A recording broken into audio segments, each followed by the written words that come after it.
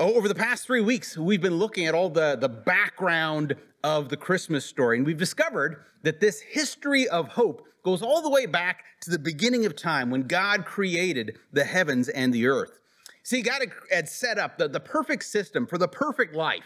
He would be the source of everything that mankind would ever need. He gave them life. He provided them delicious food to eat. He gave them an amazing place to live, purpose in their work. Everything they needed, he provided.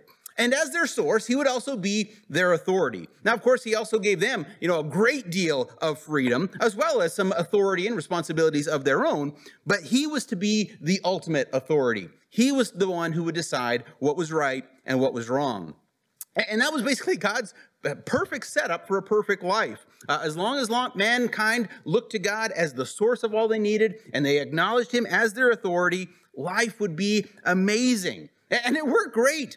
For a time, Adam and Eve enjoyed the fullest life that you could imagine. Life as God intended it. It was sweet. They had everything they wanted. Their relationship with God and with each other was perfect and beautiful. They never had any conflict, never had any strife. It was exactly as you might describe heaven. But of course, something happened. Sin happened. Adam and Eve chose to reject God as their source. They chose to reject God as their authority. And they took that role on for themselves. And as a result, everything fell apart. Their relationships with God and their relationships with each other became broken. And the sweetness of life turned into bitterness. And life on earth became very painful and difficult. In fact, all of mankind have struggled ever since then. But of course, God had a plan. God knew all of this was going to happen even before he created the world. And so all along, God had a plan. God knew of all the poor choices that Adam and Eve would make and that we would make ourselves. And so God had a plan. And that's what we've been looking at over these past 3 weeks. God's plan to put things back to the way they were when he first created the world. And all along the way, we've seen hints of God's plan, although he hasn't yet told us outright. But all through the Old Testament, we've seen these promises that God has made to different people, pointing them all in the same direction. And in case you've missed some of those past 3 Sundays, let me give you just a very quick recap of some of those promises that God has made throughout the Old Testament. On week 1, we learned that God made a promise to Adam and Eve that one day one of the descendants of Eve would crush Satan's head and would defeat sin and death for all time. On week 2, we learned how God promised Abraham that one of his descendants, who would of course be a descendant of Eve as well, would be a blessing to every single family on earth. On week 3, we learned that God made a promise to King David, who was a descendant of Abraham, who was a descendant of Eve, that one day one of his descendants would be king for all time. And through all those promises and through the Old Testament prophecies and then through the Christmas stories we began looking at last week in Luke, we came to realize that all of these promises were fulfilled in the birth of Jesus Christ. He was the one that God had promised, some 4,000 plus years ago. He was the one that would crush Satan's head. He was the one that would be a blessing to every family on earth. He would be the one who would be king forever. And that's what made that first Christmas such a big deal. It's because finally, after years of hoping and waiting for God to fulfill his promises, finally, God sent his son Jesus to be born as a human being, and he would make all things right again. But here's the question, the big question that we were left with last week.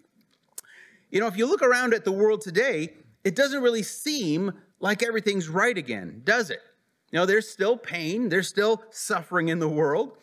Satan seems as active as ever. Sin is still around in bountiful supply. Our relationship with God and our relationship with each other are much less than ideal. So what happened? Did God's plan fail? Did Jesus not accomplish everything that he was set out to do? Did we somehow misunderstand God's promises? Or is it just that the story isn't over yet? Well, that's what we're going to look at today. But first, let's pause here and pray and ask God to be with us this morning. Dear God, We do pause to ask you to be with us, although we know you are. We know you are present with us. Your Holy Spirit dwells within each one of us who've put our faith in you, and you are present everywhere. And so, God, we pray that in your presence that you would illuminate our minds as we look at your scriptures, teach us things that maybe we haven't seen before, remind us of the things that we knew but maybe we've forgotten, and encourage us once again through your word. And we pray all these things in Jesus' name. Amen. Well, in our progression through this history of hope, we left off last week with the angel Gabriel telling Mary that she was about to have a baby. And perhaps you've come here on this last Sunday before Christmas expecting to hear, finally, about the baby in the manger and the shepherds and the wise men and all those good things. However, like I said at the very beginning, I'm guessing you probably know that part of the story. And if you don't, tune into our Zoom party on Christmas Eve, and we're going to read through all that, and we'll have some wonderful illustrations by our children, so it should be fantastic. But today, I'm actually going to fast forward through that part. We're going to skip the whole birth of Jesus in the Christmas story, which seems a little bit odd, but track with me on this one. I'm not going to spend a lot of time on Jesus' childhood either. In fact, apart from one incident when he was about 12 years old, we really don't hear much about Jesus again until he's about 30. And that's when you start reading about Jesus, going around teaching the crowds and doing miracles and training his disciples and all that sort of stuff. All those things that you read about in Matthew, Mark, Luke, and John. And actually, most of what we read in Matthew, Mark, Luke, and John all happens within about a 3-year period when Jesus was probably in his early 30s. And we're going to actually still not even focus on that part. We're going to skip right kind of to the end of that, because it's at the end of those 3 years that we get what we know now as the Easter story, where you probably know this story as well, where Jesus is falsely accused and he's arrested and he's put to death on a cross. But 3 days later, he rises again from the grave and he appears to, Mary and the disciples and about 400 other people. And it's without the Easter story, the Christmas story really would be pointless. That's the key part of God's plan to make all things right again. And it's right about here. Actually, maybe it's at the end of that part that I want to pick up our story today. Because again, I think you're pretty familiar with the Easter story. You've heard that many times before. So I'm going to pick up right at the end of that. And I think this will help us see God's big picture, God's plan to put things right again. So we're actually going to turn to Acts chapter 1 today. And in case you didn't know, the book of Acts is kind of a part 2 to the Gospel of Luke. Both were written by a guy named Luke to a fellow named Theophilus. And so he kind of wrote Luke talking about all of Jesus' birth and life and death and resurrection. And then Acts is kind of what happened because of Jesus' birth, life, death, and resurrection. And so we're going to start today in Acts chapter 1, starting at verse 1, where Luke says this. In my first book, I told you, Theophilus, about everything Jesus began to do and teach until the day he was taken up to heaven after giving his chosen apostles further instructions through the Holy Spirit. During the 40 days after his crucifixion, he appeared to the disciples from time to time, and he proved to them in many ways that he was actually alive. And he talked to them about the kingdom of God. Once, when he was eating with them, he commanded them, do not leave Jerusalem until the Father sends you the gift he promised, as I told you before. John baptized with water, but in just a few days, you will be baptized with the Holy Spirit. So when the apostles were with Jesus, they kept asking him, Lord, has the time come for you to free Israel and restore our kingdom? Now pause here for a second. This is the obvious question, right? Here we have Jesus, the Messiah, the one that God promised to Adam and Eve would come and crush Satan's head, the one that God promised to Abraham would be a blessing to every family on earth, the one that God promised to King David would be king forever, right? And so, of course, the disciples are going to ask, okay, is it time now? Are you finally going to take your rightful place as king forever? Are you going to wipe out Satan and do away with sin and all of its consequences? Lord, has the time come for you to restore or to free Israel and to restore our kingdom? And you would certainly think that after Jesus' death and resurrection, the answer would be, yes, it's finally time. But no, it wasn't. Not yet. Jesus responds in verse 7. He replied, the Father alone has the authority to set those dates and times, and they are not for you to know. But you will receive power when the Holy Spirit comes upon you, and you will be my witnesses, telling people about me everywhere, in Jerusalem, throughout Judea, in Samaria, and to the ends of the earth." After saying this, he was taken up into a cloud while they were watching, and they could no longer see him. As they strained to see him rising into heaven, 2 white-robed men suddenly stood among them. "Men of Galilee," they said, "why are you standing here staring into heaven? Jesus has been taken from you into heaven, but someday he will return from heaven in the same way you saw him go."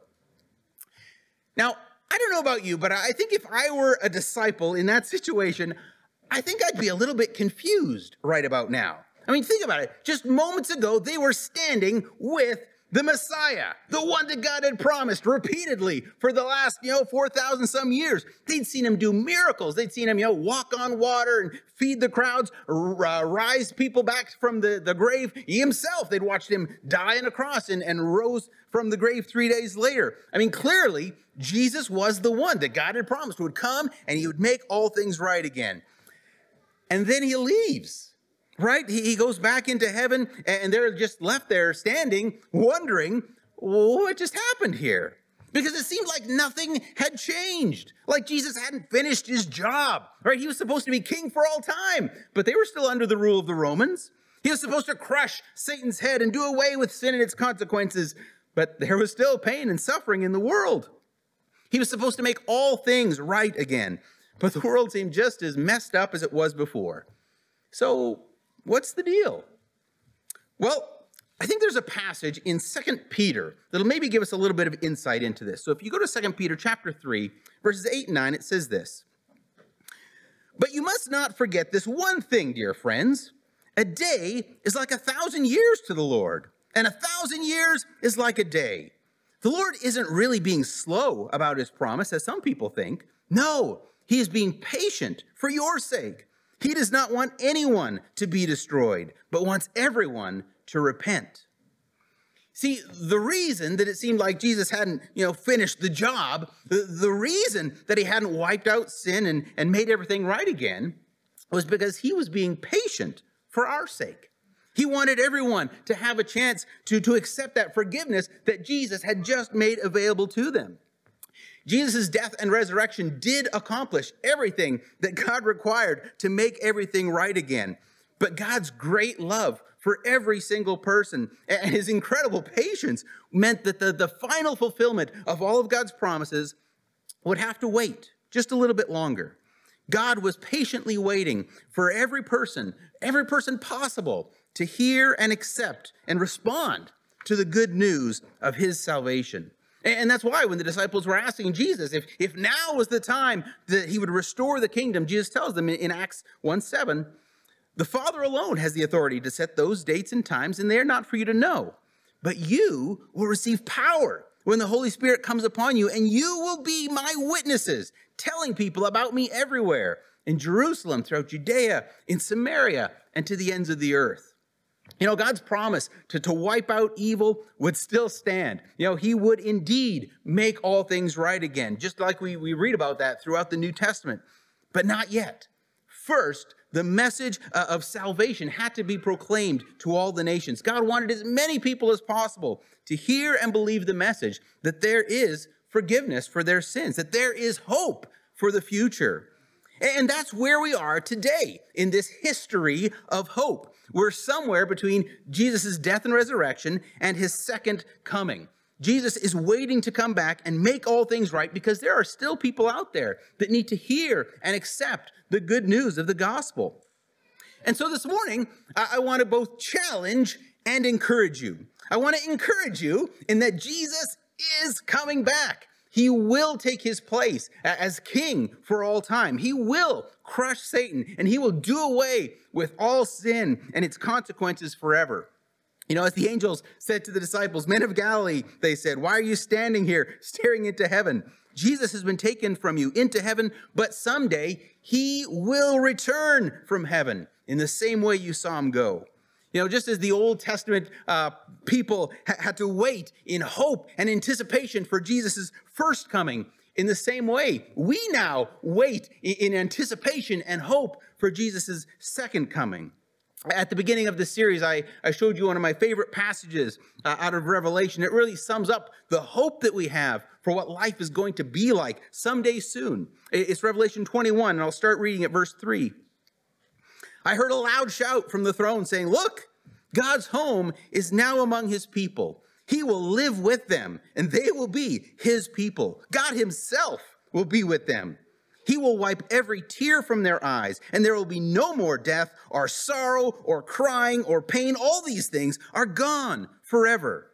And the one sitting on the throne said, "Look, I am making everything new." And then he said to me, "Write this down, for what I tell you is trustworthy and true." And he also said, "It is finished. I am the Alpha and the Omega, the beginning and the end. To all who are thirsty, I will give freely from the springs of the water of life. All who are victorious will inherit all these blessings, and I will be their God, and they will be my children." This is the hope of Christmas. This is why we celebrate. Because of that little baby Jesus that was born some 2,000 years ago, we have the hope of eternal life with our King, God, where there's no more sorrow, no more death, no more crying, no more pain, just everlasting, abundant life, just as God intended it. That's a gift worth celebrating. But that's also where the challenge comes in. There are still people out there in our world, in our neighborhoods, even in our families, that have not yet accepted God's gift of forgiveness and salvation. In fact, many of them don't even know that there's forgiveness available to them. They don't know about God's plan to make all things right again. And God has given us this task of letting them know. And that's why he tells his disciples in Acts 1:8, "But you will receive power when the Holy Spirit comes upon you, and you will be my witnesses, telling people about me everywhere, in Jerusalem, throughout Judea, in Samaria, and to the ends of the earth, even to Penhold," even though that's actually not in there. But this is our mandate as much as it was to theirs, to the original disciples. This gift of hope that we've received is far too precious just to keep to ourselves. And what a better time to share this incredible gift than at Christmas. And so I want to encourage you, as God brings you opportunity this Christmas and beyond, to share this good news with the people around you. And I know, things are certainly different with all this COVID stuff, particularly at this time of year. But our responsibility to our friends and our neighbors remains the same. We have to let them know that little baby that was laid in a manger, he went on to die on a cross and come back to life again 3 days later so that we could have eternal life and have our sins forgiven. And so if by chance you happen to be one of those people who have not yet accepted God's gift of eternal life, if you're one of those people that God is still patiently waiting for, I'd encourage you to accept his gift of life today. Because we don't know when Jesus will come back. It might be tomorrow, might be later today, might be 10 years from now. We don't really know. But when he does come, the decisions that we've made in this life will be final. If we continue to reject God in this life, rejecting him as the source of our life, rejecting him as our authority, then God will finally give us the autonomy that we so desire, and we'll be separated from him and all of his goodness forever. But if we've chosen to accept God in this life, and we accept his gift of forgiveness and the gift of life that he offers us, if we acknowledge him again as our source of everything we need and as the authority in our life, then he will gladly embrace us and accept us, and we will spend eternity enjoying life together with him forever. It says in Romans 10:9, if you confess with your mouth that Jesus is Lord and believe in your heart that God raised him from the dead, you will be saved. For it is by believing in your heart that you are made right with God, and it is by confessing with your mouth that you are saved. As the scriptures tell us, anyone who trusts in him will never be disgraced. Jew and Gentile are the same in this respect. They have the same Lord who gives generously to all who call on him. For everyone who calls on the name of the Lord will be saved. And so if you would like to make that decision today, as these verses tell us, it's not all that complicated. All that's required is that we confess with our mouth that Jesus is Lord and believe in our heart that God did indeed raise him from the dead, and you will be saved. And if you want to talk to me further about that, about how to live with God as your source of everything you need and as your authority, by all means, come and talk to me. I would love nothing more than to have that conversation with you. See me after the service. Call me up sometime this week. Send me a text. But I would love to talk with you about how to accept this gift of life that God has offered us.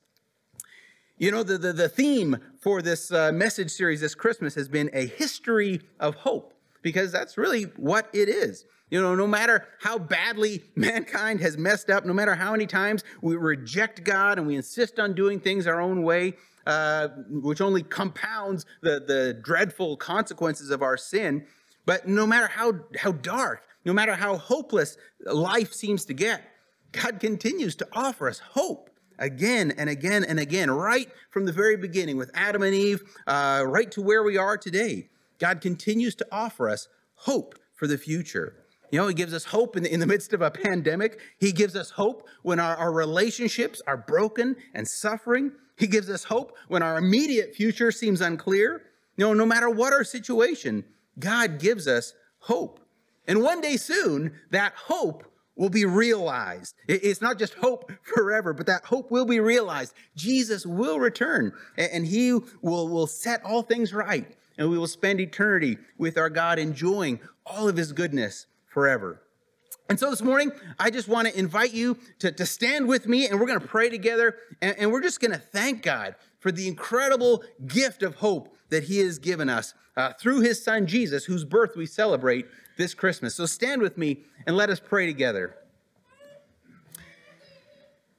Dear God, we thank you so much for this gift of hope. I can't even imagine how empty, how hopeless it would be without knowing that you're coming back and you're going to make all things right. And we have an eternity to look forward to of enjoying your goodness forever. God, for those without hope this morning, God, I pray that they would, first of all, that they would hear the message of salvation, that they would hear that little baby, that we sing about at Christmas time, that was laid in a manger.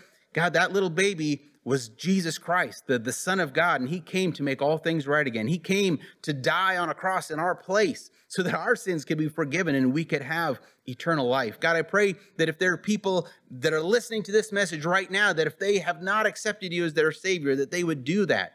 And God, if there's other people who aren't hearing this message right now, but there's a lot of people who are, and so I pray that those people who are hearing this, that have known this maybe for years already, I pray that they would have the boldness, the determination to share this with their friends, with their neighbors, with the people around them, so that they too can experience eternal life. God, you've been so patient with us. It's been, some 2,000 years since you came and you died on the cross. You've been patiently waiting for people to hear the good news. God, I thank you that you waited till now so that I could hear this good news, that I could go to heaven and be with you forever. God, I pray that for so many others that have yet to hear. I pray that this church would be a church who would go out into their neighborhoods, into their streets, wherever they are, even into other countries, and would tell people this good news so that heaven may be filled with people who have accepted you as their Savior, who want to live with you forever.